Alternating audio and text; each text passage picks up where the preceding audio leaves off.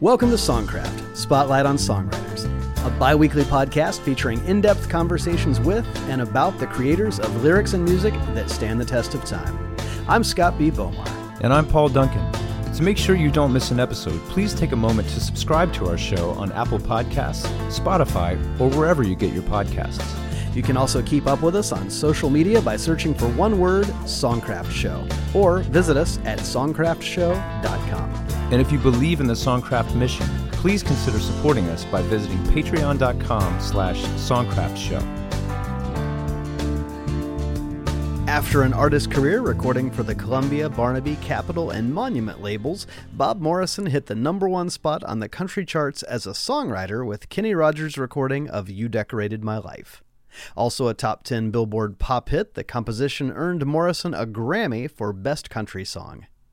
Additionally, he co-wrote Lookin' for Love, a #1 country single and a #5 pop hit popularized by Johnny Lee from the soundtrack of the film Urban Cowboy.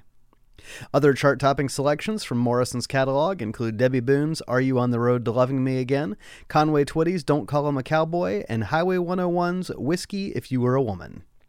Further highlights from his songbook include Olivia Newton-John's cut of The River's Too Wide, Reba McEntire's top 10 single You Lift Me Up to Heaven, Kenny Rogers' top 5 Love the World Away, Conway Twitty and Loretta Lynn's I Still Believe in Waltzes, Gary Morris's The Love She Found in Me, George Jones's Shine On, and the Dixie Chicks' Tonight the Heartache's on Me.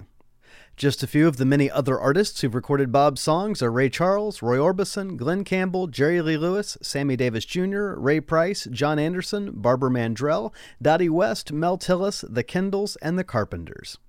He was named ASCAP Country Songwriter of the Year in 1978, 1980, 1981, and 1982, as well as the NSAI Songwriter of the Year in 1981.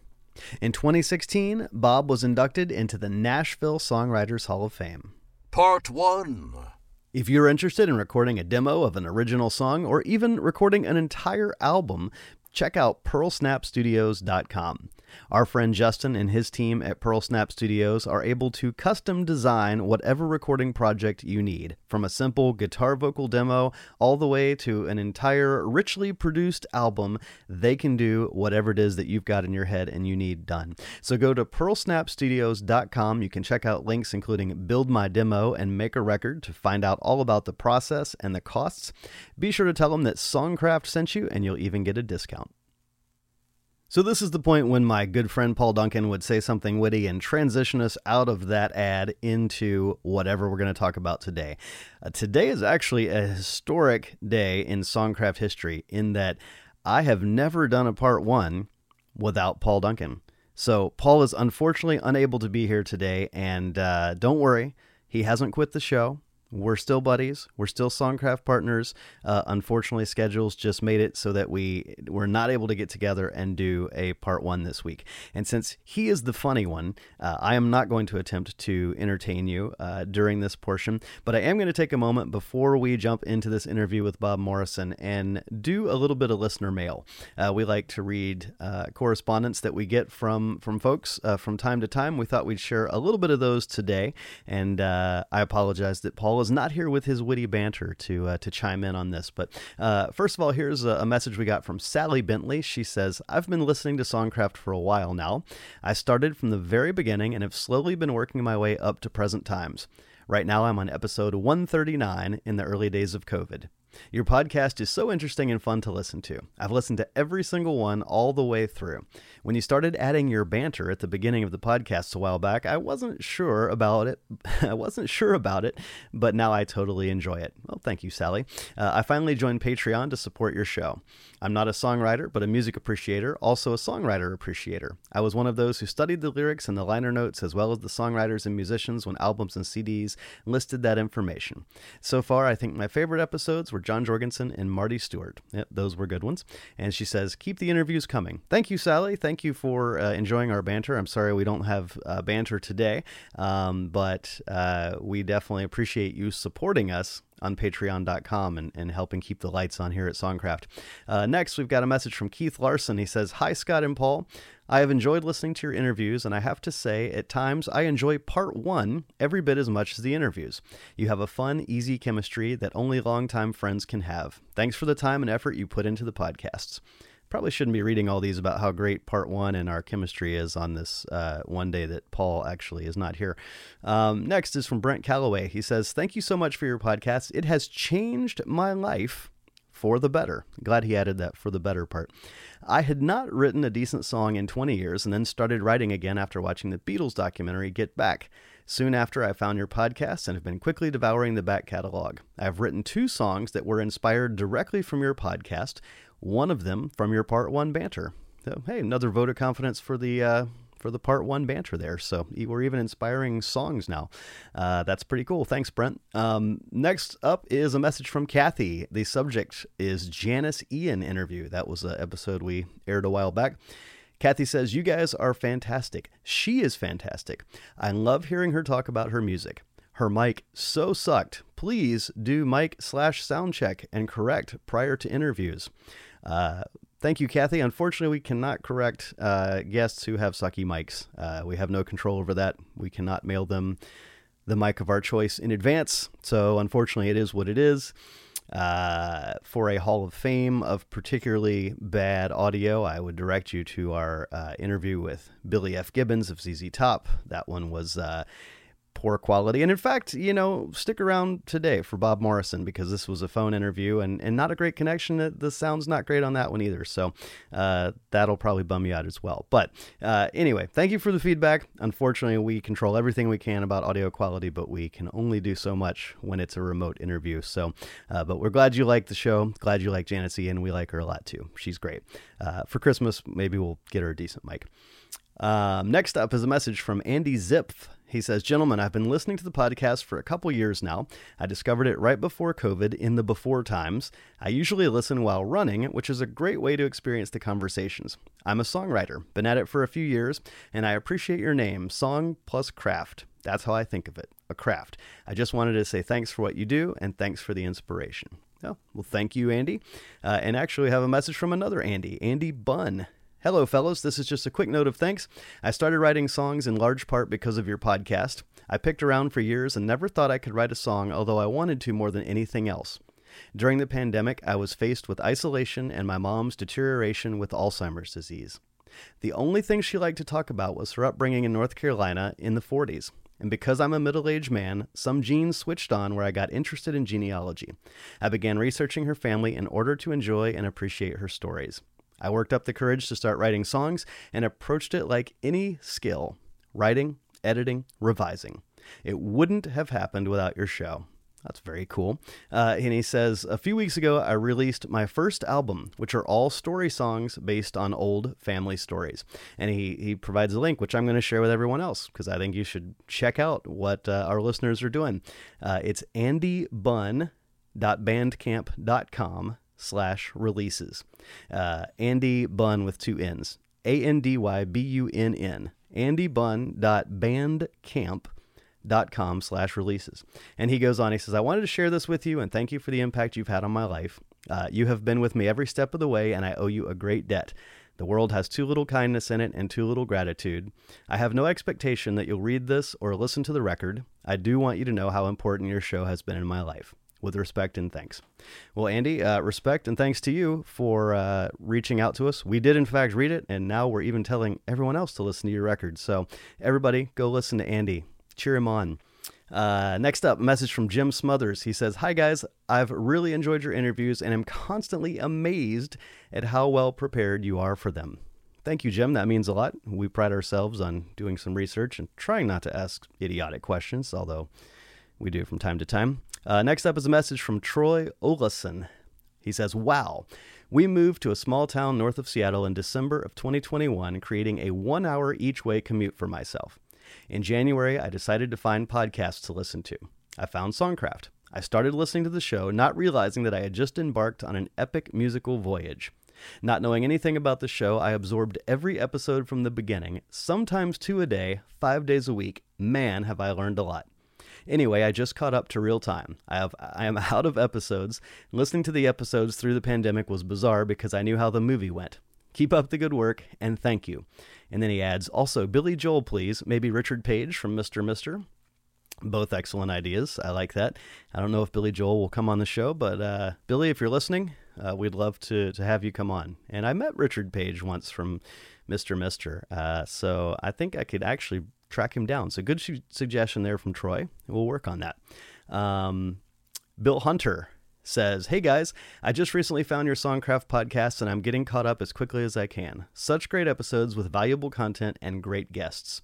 I've been a songwriter since the 80s and have had mild success with multiple music licensing deals, but no real commercial success to speak of. But hopefully with the inspiration and material you're providing, that will motivate and catapult me into that category. A new fan indeed. Thanks again, guys. So, very cool. We love getting messages from listeners, and sometimes we're really on top of responding right away, and sometimes we're not. In fact, some of the ones I've just read today, we haven't even gotten around to responding to yet, but I am now responding to you in the podcast. We really appreciate when you guys reach out and let us know what you think of the show, and especially when we hear about it inspiring people to write songs of their own. I'm just going to wrap up this section with one last piece of listener mail. This actually came from December of 2020. So this is an old piece of listener mail from Todd Elge, who is a friend of the show. And Todd writes, Paul and Scott, I am continually surprised and excited about the songwriters and artists you all are getting. Any plans for Bob Looking for Love Morrison? So thanks to Todd Elge, we decided, you know what? We should talk to Bob Morrison. So thank you, Todd, for the suggestion. And thank you to anyone else who wants to send suggestions our way. So this episode is dedicated to our friend Todd Elge. We did, in fact, speak with Bob Morrison, and we're bringing you that interview today. And you know what? Since Paul's not here, we're not going to be all formal and do a recap of the little bio part right before we get in the interview. We're not going to play the musical bump. We're just going to say, hey, guys, here's the interview with Bob Morrison. Part 2. Bob, welcome to Songcraft. It's nice to be welcomed anywhere these days. right. It's good to have you on the show. I understand that you grew up in Mississippi with a father who was a jukebox operator. Talk a bit about what kind of impact your dad's job had on just your, exposure to and appreciation of music when you were growing up, and what some of the things were that really kind of caught your ear and became some of your favorites. Well, my dad he gave me an education, and it was inadvertent. He would go every 2 weeks with 100 jukeboxes. He had all kinds of locations, like, R&B locations and, honky-tonks, hotels, restaurants. He had to buy all kinds of different records for that kind of thing. So he would come home with maybe 15 or 20 different things, like everything from Jimmy Reed and funky stuff to Frank Sinatra and, all kinds of stuff. So I conned him into say, Dad, would you bring me a set of each one? And so I started listening at 8 or 9 years old, started listening to the radio. I always found music beautiful. Something about it touched me in that gut range, somewhere between the heart and whatever else there is in the gut. And I'd get chills when I heard something that was destined to be a hit. I don't know why that happened. It sounds like baloney, but it's true. There was something that happened in my gut. Anyway, and I got an eclectic education of all kinds of musical styles, and some of it must have sunk in. Yeah. And I have to thank him for, up there somewhere, wherever he is, because that was the beginning of it all. And I used to listen to WLAC, and I heard all these R&B records, and they weren't playing them on white radio, of course. But right. A lot of them touched me and stuff. And I got I liked all of it. There was good in all of it, but not all of it was good. Huh. Interesting. So, yeah. Well, there is a bit of like gap to fill in because there's sort of that one thing leads to another thing. In 1965, you began recording for Columbia Records, including an early version of the love theme from Sandpiper, The Shadow of Your Smile. That song went on to be a hit for Tony Bennett and win the Grammy Award for Song of the Year. But how did you end up, coming from a kid growing up listening to and loving music to becoming a recording artist for Columbia? Well, it was kind of a strange. I first went to Washington and finished up my education at Howard University. I went to Mississippi State and got an engineering degree, but I had to have 9 hours. And I met some people, and they said, "You need to meet George Avakian, who was like involved with Johnny Mathis's career." And at that time, I was kind of a singer in that genre. I mean, I was the white guy who could sing a bit like Johnny Mathis, certainly not as good, but. Anyway, I met John Hammond, who was the head of the NAACP, a white man who had discovered Dylan. And he signed me because I went to Howard University. So I think that's probably the reason he signed me, but that's okay. I don't know why I got Love Theme from Sandpiper. I knew that Tony Bennett was waiting in the wings, and they released my record backwards. You know what I'm saying? So he was going to do the song. And it was a good record. I was probably a lot nervous, and I'd finally got a fairly good thing. But I thought I wanted to be an artist, and I wasn't writing songs. I mean, I was writing songs, but they weren't songs for me. But I discovered I was kind of an introvert, and to go and schmooze and do the stuff you have to do, and I'm sure you know what I'm talking about. It just wasn't me. And it's not that I don't like people; I just like them sparsely. You know what I mean? In other words, one at a time's okay, but when I have to do it a bunch, I get exhausted, like any good introvert will. Some people get energy from people. I didn't get it. I lost it. So I said, you know what? This is not my way. Yeah. And so I said, maybe I can just. I was more of an engineer type. Sit down and work out the problem kind of guy, rather than, hi, folks, here I am. Yeah. So that's what I did, and I said, I don't know if I could make a living at it, but, I just can't do this, I don't think. And who knows whether that stuff's ever going to work, Being an artist, you have to be good or lucky or both, and I'd rather try to be good or lucky with an empty sheet of paper than try to be in front of the public. So that's why I tried to do it, but it was not. My heart wasn't in it, really. Yeah. How did you meet John Hammond? John Hammond was through George Avakian, who was my manager at that time. George had been, like I said, he was a great jazz producer. He was at Columbia, and John was still at Columbia. He had discovered Bessie Smith and Bob Dylan, and for years they called Bob Dylan Hammond's Folly. And that's true. I mean, they said, boy, what is he doing? They heard his first album, and it's so different from Columbia. That's how I met John Hammond. He's a very nice man. Had a crew cut, very sweet guy, and a good man. So, I mean, I really believe I got the deal because I had gone to Howard as a Mississippian. Yeah. And, that I really do believe that, rather than the awesome talent that I was displaying. Well, your second Columbia single was Hey Puppet Man, which was a semi-psychedelic garage rocker co-produced by one of our past Songcraft guests, Chip Taylor.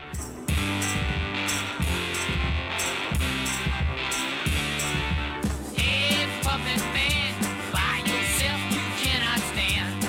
Controlled by another's hand, slightest wish is your command. You have no future, no past. In the sun, no shadows cast. You just progressing nowhere fast. Hey, puppet man, who's that pulling on your string? Tells you when to laugh and cry, and to sing it when to do just about every little thing. Can't even take one small Unlike your first Columbia single, that was a song that you actually wrote. Tell us a bit about how you got into writing songs of your own and what you remember about your very earliest writing efforts. Well, I started in college, and I wrote basically Motown stuff like Mary Wells, like I have no pity on you. That kind of stuff, you know. And I really wasn't trying to be a folkie, because that was a folkie time. And I continued to write. Unfortunately, when I got to Columbia, I figured my career, I mean, rock was just beginning to get raw and stuff like that, you know. I mean, it already started, but I figured, listen, I'm probably not going to make it as a ballad singer. I think I'll do something else. And so I started with this protest Dylan copy stuff, and that's where that started. And that was semi-unsuccessful, or mostly unsuccessful. But I like the writing better than I like the performing of it. But you try to throw a hit out there, and then all of a sudden you may be able to deal with it. You know, I don't know. They say for every guy who can deal with failure, for every 100 that can deal with failure, only one can deal with success, which we've seen play out. But I thought I could deal with success if I had to do it. And that's why I started, and I kept writing. Well, by the start of 1970, you were living on the West Coast, and you were recording on the Barnaby label. But then you released an LP for Capitol Records called Friends of Mine, featuring the lead track and single release, Tell the Riverboat Captain. And there are some amazing players on that record. You got Hal Blaine, Ronnie Tutt, Carol Kaye. Tell us a bit about the experience of writing and recording that project. It was kind of weird. I just decided to get off the grid and write what I felt like writing. Most of it came out of not experiences, but just thinking. You know, there was the Creedence Clearwater right then and stuff like. You know, you dig all the influences that are around you, and you try to pull a song out of the way they groove it and stuff like that. Not necessarily a copy. And actually, there was one on here which I think might be interesting for people. I was going to write the biggest, lousiest, rottenest lyrical chorus. I mean, just a cliche, a rotten cliche. And I had an idea. I said, okay, I'm going to try to write the worst chorus in the history of songwriting. It's going to be something that's already been a hit, probably been written 5,000 times. So I wrote that chorus, and then I wrote all the melody. I said, it's got to be a sing-along because you can't get away with something that people can't sing along. But then I turned around and wanted to write the lyrics kind of convoluted and kind of unusual, not straightforward, straight into the chorus. Right. And the song I'm talking about is You're the One in a Million. Because the lyrics in the verse are not normal, and the lyrics in the chorus is just blah. But the whole thing kind of worked. Yeah. You know? The rest of the songs just came out of the times. You know, it's like the times of the folk. You know, I actually met a lot of people out there, but I don't want to name drop or anything like that. And every one of them gave me some influences. So, you know, just basically, when you're really creative, you can just find stuff in the universe. I think I don't know where it comes from. People say, "How can you do that?" I said, "I have no idea. Don't ask me." Right. Yeah, I was actually talking with Paul McCartney yesterday about how annoying name dropping is, so I appreciate you not doing that. Well, bully for you. Well, you mentioned You're the One, a song that you wrote solo. That was covered by Glenn Campbell in 1973. Became a... Well, you know your stuff, man. That's a really... What is that called? Like I don't know, something that nobody knows except a few people. That's a deep cut. Yeah. You're the One. Actually, it was interesting. There was a disc jockey out there at that time. I can't remember his name offhand, but he just pushed on Glenn Campbell to release the record, and Glenn didn't. And that was on his Jesus Christ Superstar album, I think it was. And I got 10 recordings on that song. Yeah. Actually. Well, and I believe Jerry Inman recorded it the following year and hit the charts with it. That's true. It was a low charter. Was that your first charting single as a songwriter? Let me think. Boy, that's a hard question. You know, I didn't write it down in a diary or anything, but my feeble little pea-brain says that's got to be pretty early. You're the one in a million. You're the one. You're the one. You're the one in a million. I see. You're the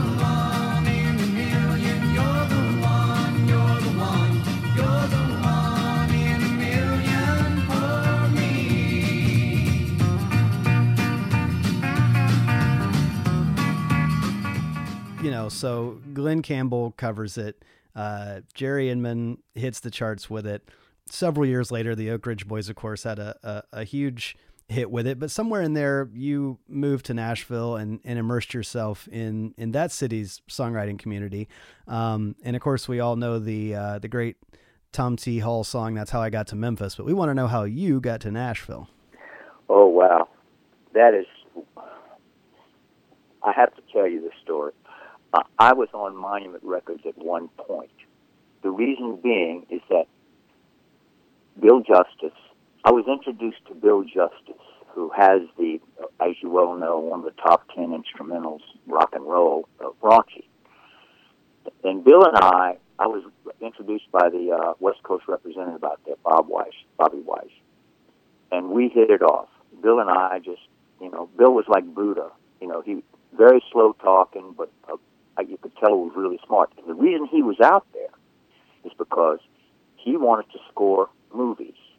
Well, he was doing about as well as I was doing. Not at all. Right. And he had been in Nashville. He was a great arranger. He had all the chops musically, physically. Intellectually, he could just write a score out in a minute. So we did a couple sides, and not much happened. But then he said, "Bob, you know what?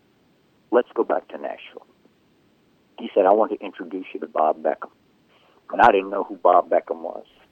And he said, "I think I can get you a deal there." Well, on Bill Justice's recommendation to Bob Beckham, he signed me without ever hearing the song. That's how much Bill was respected. Yeah. And it was interesting because I thought I was actually on my way, but then I ran into a little fellow by the name of Johnny McRae. And Johnny McRae, basically, in a sweet way, turned down maybe 100 different song ideas and song, that I brought from California, song fragments. You write the song from a fragment. And I was pretty, but he'd always tell me why. He didn't just arbitrarily turn it down, blah, blah, blah. And so I was about 4 months in, I said, "Man, I made a mistake, And I wasn't mad at Johnny. I thought he was doing it right. And I saw every reason why he turned him down. But when you begin to see where you made the mistake, it's like a hole you can step into. When you learn where all the holes are, you don't step into them unless it's one that's been hidden from you. So I came in one day, and I said, "John, I got a half a song. I don't think it's there, blah, blah, blah." He said, "Bob, play the song." I said, "John, Bubba," I hemmed and hawed. He said, "Play the Blackity Black song." And so I played the first half of The River's Too Wide. And John looked at me straight ahead and said, "It's a hit. Go finish it." Huh. So it hit me like a ton of bricks. I said, "By George, I think I've got this." It took me about 12 seconds to write the second verse because I was so excited. Right. Anyway, within 2 weeks, it was on the street with a record. Yeah. My gosh, I can't remember. He was an Indian guy. Anyway, when I say Indian, Jim Mundy, right? Yeah. And thank you, my man. You're my new memory for me. Anyway, and then John Farrar called from Australia, from what I understand, and said, "We love The River's Too Wide, and we're going to release it if the Mundy record doesn't go below 20. Well, it went to number 9, but it was still on that lovely lady from Australia's first album, which was a big seller. The river's too wide now for crossing. The waters rush too loud for talking. We never build bridges for walking. There's no getting to the other side. The river's too wide now for crossing. The curtain goes too deep for mending. It looks like an unhappy ending, 'cause the river's too wide. Good lessons learned are not forgotten. That sort of kicked things off. Yeah. And yeah. the rest is, I figured out a couple of things. I'd better to take on lyrics because let's put it this way, I'm a fast melodist. Anyway. So that sort of kicked it off, and I began to see what you need for a Nashville song, which is different from anywhere else. What would you say is the difference between a Nashville song and something from somewhere else? It's simple. The lyric has to go from A to Z, and it has to do it freshly, and you can't get away with crappy lines. Mm-hmm. In other words, it's got to be pretty well polished. Like in L.A., a lot about the groove, and you can get away with elliptical lines where people say, well, yeah, when you're smoking a joint, from what I understand, everything makes sense. So I'm not sure that's true, but anyway, in other words, you don't have to lock it up tight. Now, there are a lot of great songs written in California. I'm not dissing them, but I'm saying you can get away with it a little bit more because the recording technique and the artistry and actually the star power of people can, like the Beatles wrote very well constructed songs. Some were elliptical, but I think Nashville was the constructing type, which I had to learn. I didn't know that, so I think that's what the difference is. Yeah, yeah. Well, you obviously were cracking that code. In 1976, you scored your first Billboard Top 10 country hit with Angels, Roses, and Rain. That was recorded by Dickie Lee, who was a guest on our show a few years back. That's a song that you wrote with Bill and Jim Zerfas, which marks a bit of a shift. The songs that we've talked about thus far were written by you solo, but as we all know, Nashville is very much a co-writing town. Tell us a bit about how you first got into co-writing and if there was kind of a learning curve for you in terms of working alone versus collaborating. Well, you know what? There's a lot of reasons to collaborate, and lyrics were always difficult for me. Yes, I could write them, but it took me 20 times as long to write a lyric as it did to write a quick, good melody. And good is like, who knows what good is, but, singable, maybe a few wrinkles in it. So that's why I think this is what really made my particular success take off. I started looking at lyrics that were not melodized from all the great songwriters that were hanging around Combine Music at that time. I didn't care too much about the money, but I knew one thing. If you're going to go to Vegas and you're going to play, you better have a lot of quarters. And you have to have a lot of songs that are really good because some of them are going to be close to great, ain't going to get cut. That's just the way it is. Because there's too many songs and too few places to put them, and sometimes the artist or sometimes the timing is wrong. So you have to write a bunch of songs. So that's when I started taking in lyrics. And I could look at a lyric and see the flaws because it's not mine. It's not like, it's almost like you're separated from it, so it's easier to see the flaws in it. When you start writing, you're inside it. You can't see it so quickly. Huh. And that's what I think made the whole thing take off, because I was writing 40, 50 songs a year, whereas before I was writing 15, 20. And a lot of them turned out better than hoped, and some of them didn't turn out as well, but still, I'm talking about quarters in Las Vegas. So that's about all I can say about that. Yeah. Well, after a top 20 hit with Barbara Mandrell called Midnight Angel, you had a couple hits with Charlie McClain, including the top 10 single, That's What You Do to Me. You mentioned Johnny McRae a moment ago, and then that's a song that you and Johnny wrote together. And, you talk about Bob Beckham and his company, Combine Music, and Johnny McRae. These are all names and people from my childhood, and people who have listened to our show a lot know that my dad worked at Combine, and so I remember all of these great characters from the perspective of a 7-year-old, and I remember Johnny McRae, who everybody called Pooch, as being a real character. But you mentioned the way that he was so patient with you and kind of listened to your songs, and now we're talking about you and him collaborating and co-writing together. Talk a bit about Johnny and what kind of influence he had on your development as a songwriter once you guys really started collaborating. It's good. After my dad, Johnny McRae, and here's the reason. He was a great songwriter.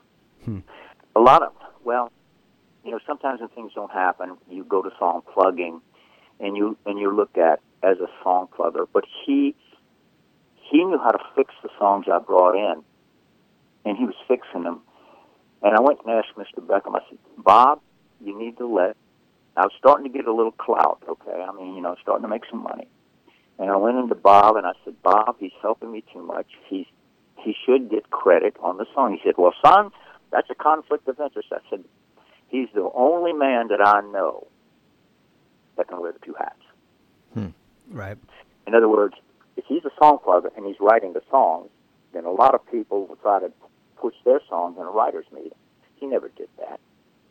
And I knew that. I have to say he was a great man. Yeah. He not only was extremely talented, and once he started writing, there was nothing holding him back. With Steve Clark, he wrote Pine Box. Damn it. I didn't have any idea. And also, he wrote I Love to Lay You Down. And it was interesting. One day he came and said, Bob, he said, I got this lousy little melody, and I just don't know. You want to try to melodize it? And I listened to it. I said, John, it sounds like what it needs to be. I said, I can change a few notes here and there, but why don't you demo it this way and see what happens? Well, Conway Twitty cut it almost immediately. So The point was, I don't want to be involved in something just to, like ride around in a merry-go-round and stop me pushing, if you know what I mean. Right. And it just happened to work out there. He did a great thing for me, and I was able to kind of return it to him. He taught me how to write a song. Yeah. And I was able to get him to be able to write his own songs, because he would have been stuck in that situation. And he was a great prankster. He was a wonderful prankster, and I think that hurt him. I think everybody says, he's just a prankster. No. You can be a prankster and great. Yeah. And he was. It seems like to make the songwriting community work, it takes not only a collection of talents, but a certain kind of integrity across the board. I mean, you're talking about people that can wear those two hats of plugger and writer, but a lot of it is because, he wasn't going to pitch his songs in inappropriate situations. And also for you to recognize, hey, these are areas in which he's having input. If he brings you a great song and you sometimes say, hey, I don't think I have anything to offer that. These are areas where integrity has to kind of, take a role in the conversation. Well, he had it. And as a side note, you know who pitched the song to the Oak Ridge Boys? Johnny McRae. And it was not a Combine song. Yeah. Wow. Oh, interesting. Well, in the late 70s, the hits kept coming for you. I mean, with artists like Conway Twitty, Jenny Fricke, and Mel McDaniel. But you returned to recording as an artist for Monument Records with the album Home Again. What drew you back to the studio in the midst of that successful run you were having, writing for other artists? It was just for the hell of it. I just started to put out songs in the album that might have been ignored otherwise. It was more or less like, here's a songwriter. I had the recognition as a writer, and sometimes you can, sometimes you can play off that and sell a few records. You decide, meaning the artist, decides how much you want to do outside a successful record. You can do a lot of touring because that's what you want to do, or you can do less. And I didn't want to go on the road. I had 2 daughters and stuff like that. It was just sort of a lark, and the opportunity was there, so that's what we did. But what you do is kind of throw something up against the wall, just like a song, and see what happens, and decide what you want to do after the fact. And that's what I did. It didn't happen, which was good. I was happy for all the failures I had, because that led me to where I was. You talk about the failures. We still have so many successes to go through. And one of the singles that you released as an artist for Monument was You Decorated My Life. And I imagine at the time you released it as an artist, you maybe didn't imagine the success that was coming. But that one was, of course, covered by Kenny Rogers, who made it your first #1 country hit, your first top 10 pop hit, and it also earned you a Grammy for Best Country Song.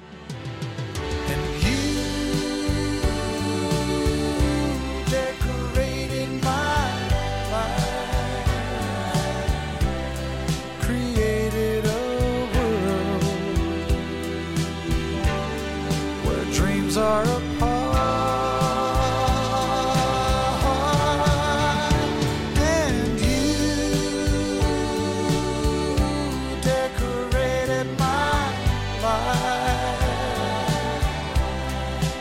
painting your love. Tell us about writing that one and how Kenny got his hands on it. One of my wonderful co-writers, Debbie Hutt. She's a little gal from Kentucky, and her story is just amazing. But briefly, she came to Nashville. Johnny McRae knew her earlier. She had 5 kids, and she did not have a husband at that particular time. She had gotten a divorce. She had to try to find a way to make a living with 5 kids and write songs. Well, we wrote Are You on the Road to Love Me Again, which was Debbie Boone's first number one. And she brought in the beginnings, and she had a little bit of melody, I think, in the verses to You Decorated My Life. She had the first verse and like a couple of lines in the chorus, if my memory serves. And she handed it to me, and I said, you know what? I don't think we'll ever get this cut. This is a really pop song, but hey, why not? We wrote everything. Every writer I've ever written with, I never said, oh, this ain't going to work in Nashville. I just said, let's write it. Let's see what happens. And this was one of those. And I put it on my record and blah, blah, blah. And I remember how it got recorded. And you know, for all the listeners, nothing is ever a straight line in a hit song. Nothing. I mean, if you're Paul McCartney, yeah, you go in, you cut it, see what happens. Right. But if you're an independent songwriter, this was pitched to Larry Butler for Kenny, and Kenny and Larry said, I don't know, Bob, you know, blah, blah, blah, blah, blah. And he said, I'll tell you what I'll do. I'll put it on the bottom of the stack when I play it for Kenny, and when I'm playing songs for Kenny. Well, he went through all the songs, and he was down to the bottom of the stack. And so he played You Decorated My Life, and Kenny said, that's the one. So, luck? I don't know. Save the best for last. That's really, that's interesting, because I mean, I was thinking, you know, as we were sort of looking through these songs, and I was thinking this morning about, you know, the prevailing theory in country music, at least now, is that, well, there are certain things that a male artist wouldn't say, or, you know, these sort of, you know, tender expressions or something, you know, a male artist probably wouldn't do that. And then you look at this song, and it's a very heartfelt, you know, image-rich kind of tender song. And was this kind of the introduction of that in Kenny Rogers' image, or was it something that you knew he as an artist, you know, if anybody would do it, maybe Kenny would do it? You know, where did this fall into place for? Is that part of the reason that they were a little reluctant, you know, at first to do it? I don't know. I think the word decorated. We had some pushback. Debbie and I had some pushback, and I blamed her, of course, about the word decorated. Yeah. And, you know, it is a little frilly and stuff, but you know what? Kenny could sing anything. And the main reason he could, was he a great singer? No, he was not. But he could sell the song. And no matter what it was, people would take him seriously. And so I think it was an amalgamation of an artist like Kenny Rogers. You never would have gotten it cut in Nashville if it hadn't been for Kenny Rogers. Yeah. And look what he's done. He was all across the board. He could do a song like The Gambler and Lucille, and then go and do something like Islands of the Stream. He just was very canny with regards to knowing what is commercial for him. That's why he lasted so long. Yeah. Well, on the heels of the success of You Decorated My Life, Paramount Pictures released Urban Cowboy, the 1980 John Travolta film that ignited a complete country music craze. And not only did you co-write Kenny Rogers' top 5 country and top 20 pop hit Love the World Away that appeared on that soundtrack, but you also co-wrote perhaps the most enduring song from the film, Looking for Love, which Johnny Lee took to the top of the country chart and the top 5 on the pop chart. And telling those sweet lies and losing again. I was looking for love in all the wrong places, looking for love in too many faces, searching your eyes, looking for traces of what I'm dreaming of, hoping to find a friend and a lover. I'll bless the day I discover another heart looking for love. Tell us how you got involved in that multi-platinum selling iconic soundtrack that just completely fuel-injected country music's popularity in that era. Boy, that's a real story because, you know, Bob Beckham, I loved him to death. He was a great businessman. He was a great publisher. He was a little bit, shall we say, skeptical of Hollywood. So he didn't really pitch songs that I know of, excuse me, in Hollywood. But I had lived in L.A. for 6 years, and one of the great things, I met a few great people, and also met a kind of a small agent, Newell Bragg, who called me in Nashville after I'd moved and said, Bob, they're putting together a country western musical. Do you have anything? I said, yeah. So I sent him a cassette back then. Cassette, you remember those dinosaur cassettes? Yeah. Anyway, Looking for Love was one of the songs. And Newell called me back and said, hey, I went to Paramount Pictures, and I dropped it into a big bushel basket that was almost full with cassettes. And I said, whoop-de-doo on that one. It's like a cattle call. Right. Anyway, I just promptly forgot about that. And I think somebody, a small producer, decided to cut it on his girl's act, and he played it for me over the air. And about 2 or 3 days after that, Becky Shargo, who was the music coordinator for Urban Cowboy, called me and said, Bob, we're thinking of making this song the centerpiece of the movie.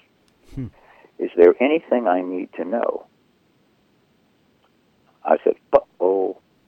So I called the producer, and I said, I'll be glad to pay for your session, but, you know, I'll be glad to. He said, forget it. He said, go for it. It sounds like a great opportunity. That's a rare thing. Yeah. So anyway, I called Becky Shargo back, and I said, green light it. And that's what happened. Wow. That's amazing. And I understand that Looking for Love came together in a way that wasn't actually the conventional story of writers getting together in a room. Tell us about how the song actually originally came together. Well, 2 school teachers in Mississippi, Gulfport, Biloxi, I think, sent me a cassette of a rough demo, and I thought it was really, really good. The only problem with it, I thought, was it had a major seventh in the very first line of the song, which a major seventh is a chord, you know, is not used in country music, and musicians will know what I mean. It's usually major chords, it's not major sevenths. Yeah. And I said, that's the only downside, and I changed a couple of melodies in the chorus, and also there was a bridge that was overlong, and there was some words that I didn't like, so I sort of did a doctor's job on it. Mm-hmm. And I think the reason why it was, you know, actually, I should probably know this, it was turned down by 21 acts Wow. in Nashville.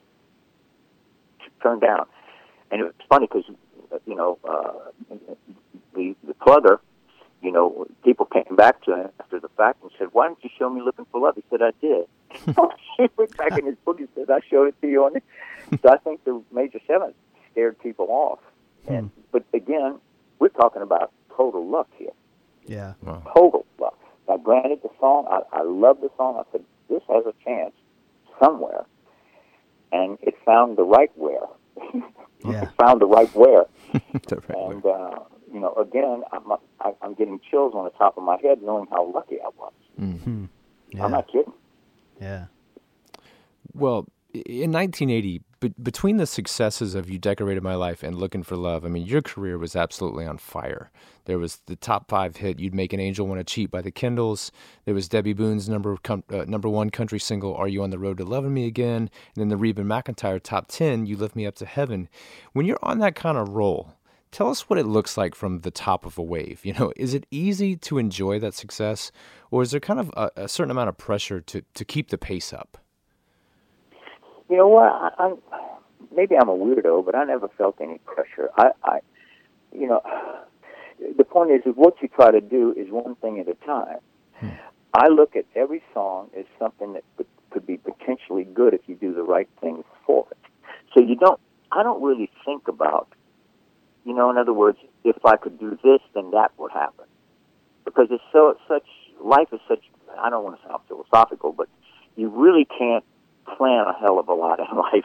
I mean, things happen to you if you use your brain and you get with the right people. And that last state, with the right people, is the key to every success. If you're with the wrong people, it probably ain't going to happen. Yeah. And a lot of people say they're the right people, but they ain't, if I may be colloquial. I was with the right organization at the right time, and when you get hot, you can't make any mistakes, but you can. They say you can't make. Oh yeah, I've written songs I wouldn't show to my mama back then. You know, I mean, you write bad ones sometimes, and you just try to always look for the best thing you can find, and write a bad one. You write a bad one, you just throw it away because you'll learn something from everything. You know, Right. So your question said, do you think? No, you pay attention to the knitting.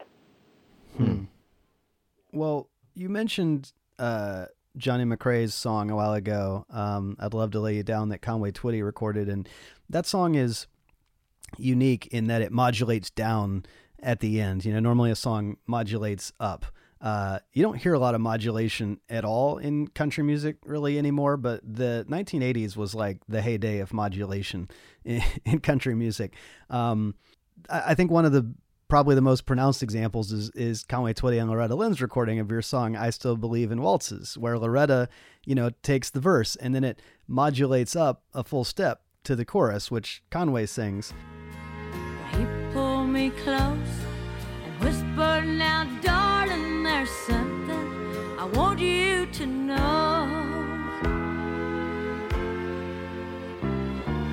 I still believe in waltzes and girls with the old-fashioned way. I still believe in love songs and the good old days. I've always liked happy endings. And I'm curious because, you know, we've all heard that song so many times. Did you write it that way to have that modulation, to have that lift purposefully, or was that something that they basically just had to do to accommodate both of those two singers' ranges?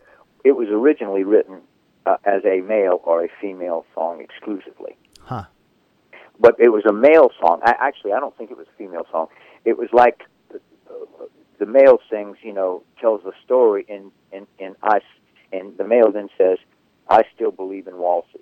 Yeah. And it had to be tailored for a female, and of course, since they both sing in different ranges, I didn't have anything to do with that. I actually put, I think I sang the demo, and there was no modulation there, so it was particularly good when they did that because it made it sound fresher.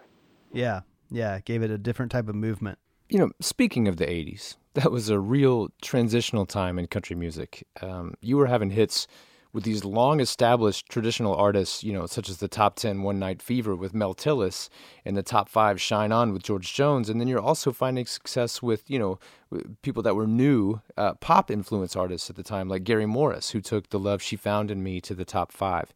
As a writer, how do you straddle the line between the old guard and the new guard when you're navigating these changing times? I mean, especially in Nashville, that honors tradition so much. You know, you're trying to stay current, but you're also trying to stay true to what sort of Nashville knows and loves. You know, how do you manage that balance? Well, I'll tell you, that's a tough question, mainly because I love original country music, and I still do. But for some reason, it might have been the influx of people in town that maybe did not understand Three Chords and the Truth. And maybe they were from California or New York or something, and it started moving in that direction. And maybe You Decorated My Life did the same thing, because it was considered, I won a Grammy for it, and it's not a country song. I mean, I'm not going to kid myself.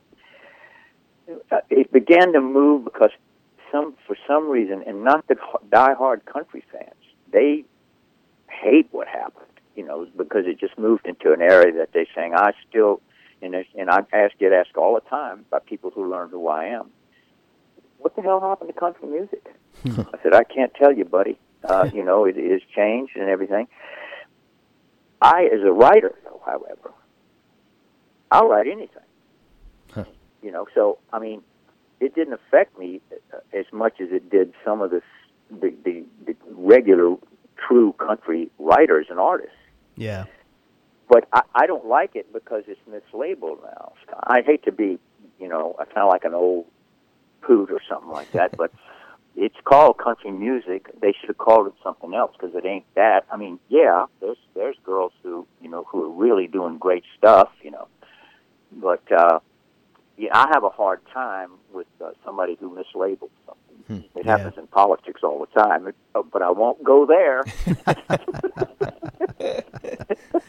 Anyway, the question is almost unanswerable, I think, in a way.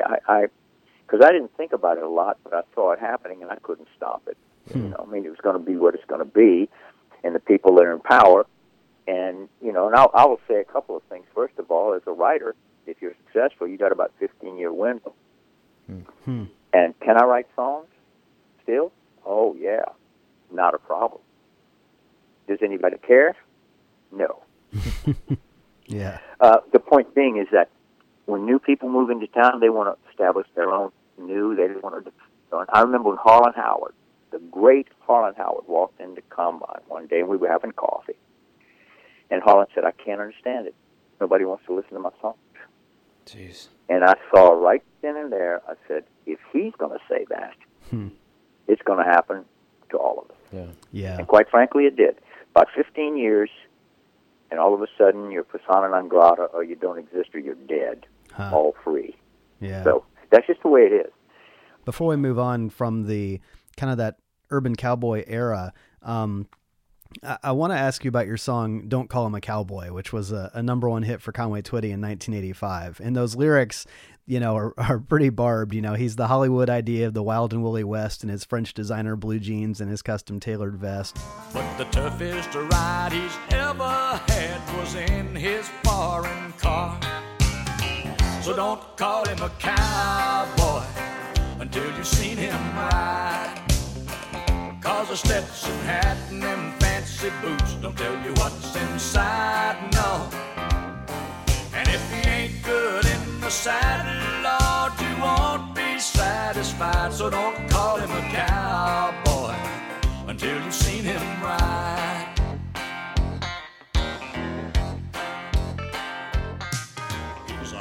It sounds like kind of a reaction against the whole urban cowboy thing, which had probably gotten a little out of hand by that point. And even though urban cowboy had, you know, it had brought you a good bit of success, was there a sense of at that point just feeling like, guys, it's time to move on to something else? Well, I think it's kind of a wacky little story because Johnny McRae came up with the idea, and we wrote the song. But it wasn't right. And we rewrote the song, and it wasn't right. And then we said, you know, let's throw it to Debbie. That's Debbie's lyric. Right. She just took it and just killed it. And so, you know, it's one of those things. You know, you just one door closes and another one opens, I guess. Right. Because we couldn't get it right. She got it right. Yeah. Yeah. That's simple. And it was a reaction to urban cowboy. I mean, let's face it, stockbrokers with cowboy hats, give me a break. Right. Well, in 1987, you had a huge hit with Highway 101's Whiskey If You Were a Woman, and that finds the singer addressing whiskey and lamenting that it would be easier if it were another woman because she would have a better chance of beating it for the affections of her man. He'll spend the night with you and leave me crying. You don't love him, but you won't let him go. Oh, whiskey, if you were a woman, I'd fight you and I'd win. Lord knows what. Somehow, it's a very traditional country idea, but it's also super fresh and unique. And, you know, we haven't really talked about the source of inspiration for writing ideas, but I'd be curious to hear about your methods. I mean, Is it sort of like keeping your antenna up when you're watching TV or listening to overhearing conversations? Do you read books? What do you attribute, the flow of new ideas when you're working on songs all the time? Well, sometimes they just, on that particular, we took in an idea from Mary Frances. That was the idea, and Johnny and I wrote it from her idea. And where she got the idea, I don't know. She's had life experiences just like everybody else. But when it comes to me, you get things out of the newspaper. Sometimes you substitute a word or something. Like, I remember overheard conversation. I remember somebody telling a story about a girl. They were eavesdropping, and a girl, the two girls were eating cheesecake or something like that, and one girl said, your husband's gone all the time. What do you do? And the girl said, I cry a lot. Somebody took that and said, yeah, and wrote a song out. I don't know who it was. I don't remember, but I remember hearing that story. Sometimes they just come to you. Sometimes the idea just comes to you, and it sounds like a nothing idea, but I always say, write really complex ideas with real simple words, if you can. Yeah. And sometimes they think it comes from the collective consciousness, and they're just the receivers. Sometimes simple word substitutions. Home is where the hurt is, which is kind of smacks of gimmickry. And it's all right if you write a fun song. There's nothing wrong with a fun song. I love Achy Breaky Heart. There's nothing wrong with that. It made people smile. Why not? Yeah, yeah.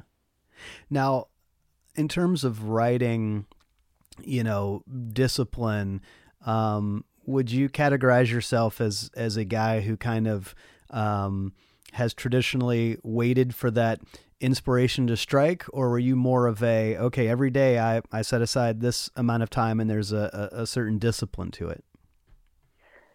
Pretty much, Scott, you have to do it every day because you're not sure. I mean, if you have most writers bring in a little pad or a little notebook with some ideas that they read out, and if somebody says, yeah, I know what to do with that, pretty much you bring something in, and sometimes you don't. Sometimes you work on songs with somebody else that is not really going anywhere, but somebody come up with a line that is a better idea. Yeah. In other words, it's like I think Woody Allen once said, 80% of success is just showing up. And so I think that's pretty true. In other words, if nothing happens, too bad. You go get lunch, you come back after lunch, maybe something good will happen. Maybe you heard something on it. In other words, it's an organic process. It's really not something you can plan on happening. But if people are creative, they usually write a dirty song that will never get, and they'll laugh a lot, which ain't bad either. Yeah. Yeah, right. Well, you mentioned your co-writers on Whiskey If You Were a Woman, Mary Frances and Johnny McCrae, with whom you also wrote Tonight the Heartache's on Me, best known in the top 10 single version from the Dixie Chicks' hugely successful debut album, Wide Open Spaces. So tonight, the heartache's on me, on me. Let's drink a toast to the fool who couldn't see. Bartender, pour the wine, 'cause the hurting's all mine. Tonight, the heartache's on me. Well, basically, it was again Mary Frances. She was the problem. Johnny and I had such a good rapport and relationship. She kind of wanted to be involved, but we decided not to do that. And she brought the idea, and Johnny was great at saying, "Okay, this needs to do this, this, and this," so that when you get to this, it all seems like a natural progression. In other words, you write your verses, and all of a sudden, when you sing the first chorus line, it's a natural progression of what's went before. But then you have to write it backwards. Which is, I always said, I always look. Listen, I write the chorus first. I like to write the chorus, complete with the melody, if possible, and the verse melody, Yeah. with nothing else. You got the chorus, so you know where you're going. You got to figure out and backtrack to see how you get there. And, you know, and so, you'll know, and you can't write too much in the first verse, because what do you do? The second verse is always scary. Uh-oh, I wrote too much. You know, I have to back up and do it again, so I'll have something to say in the second verse. Like the second verse of You Decorated My Life was very, very difficult to write. I mean, we spent weeks on it. I don't know how long, but a long time. I remember that. But it ended up really, I think, very poetic, but very good. So, you know. Yeah. And that's the way I like to do it. I like to write them backwards. Huh. That's interesting. You know, you mentioned something that I want to touch on. You talked about sort of the 15-year window, or that sort of time when you really feel like that you are kind of on the wave, and then but the fact that you don't stop being a songwriter or being a great songwriter just because it seems like the momentum has shifted. And I'm curious to know how are you channeling that these days? If you don't feel like the channels are open, or the phone's not ringing in the way that it did at one point. But I'm sure you're still writing, so I'd like to know how that plays into your life now. Well, since I wasn't surprised by it, I have a very full life.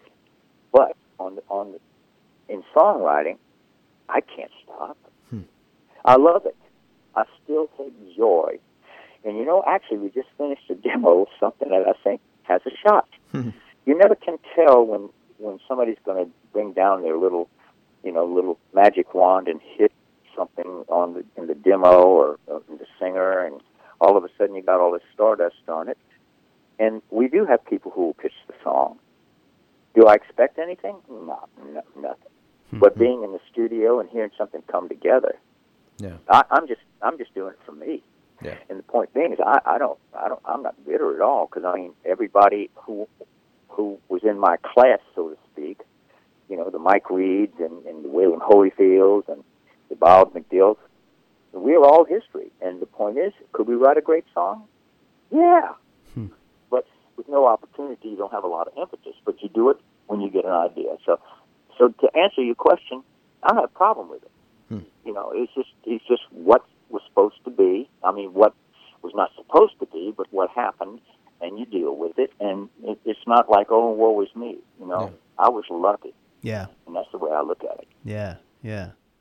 Well, and there's probably a lot of people out there writing great songs who never got the chance to have a You Decorated My Life or Looking for Love or Tonight the Heartache's on Me, to be able to point to some of these things. And in fact, we got one more question for you, and we'll leave it here. But we had a listener to this show reach out to us and say, hey, I'd really like to hear an interview with Bob Morrison. If you guys could connect with him, he's always been a songwriting hero. So that was kind of the impetus for us saying, oh yeah, let's get Bob on the show. Is a listener, specifically, really wanting to hear your insights and your story.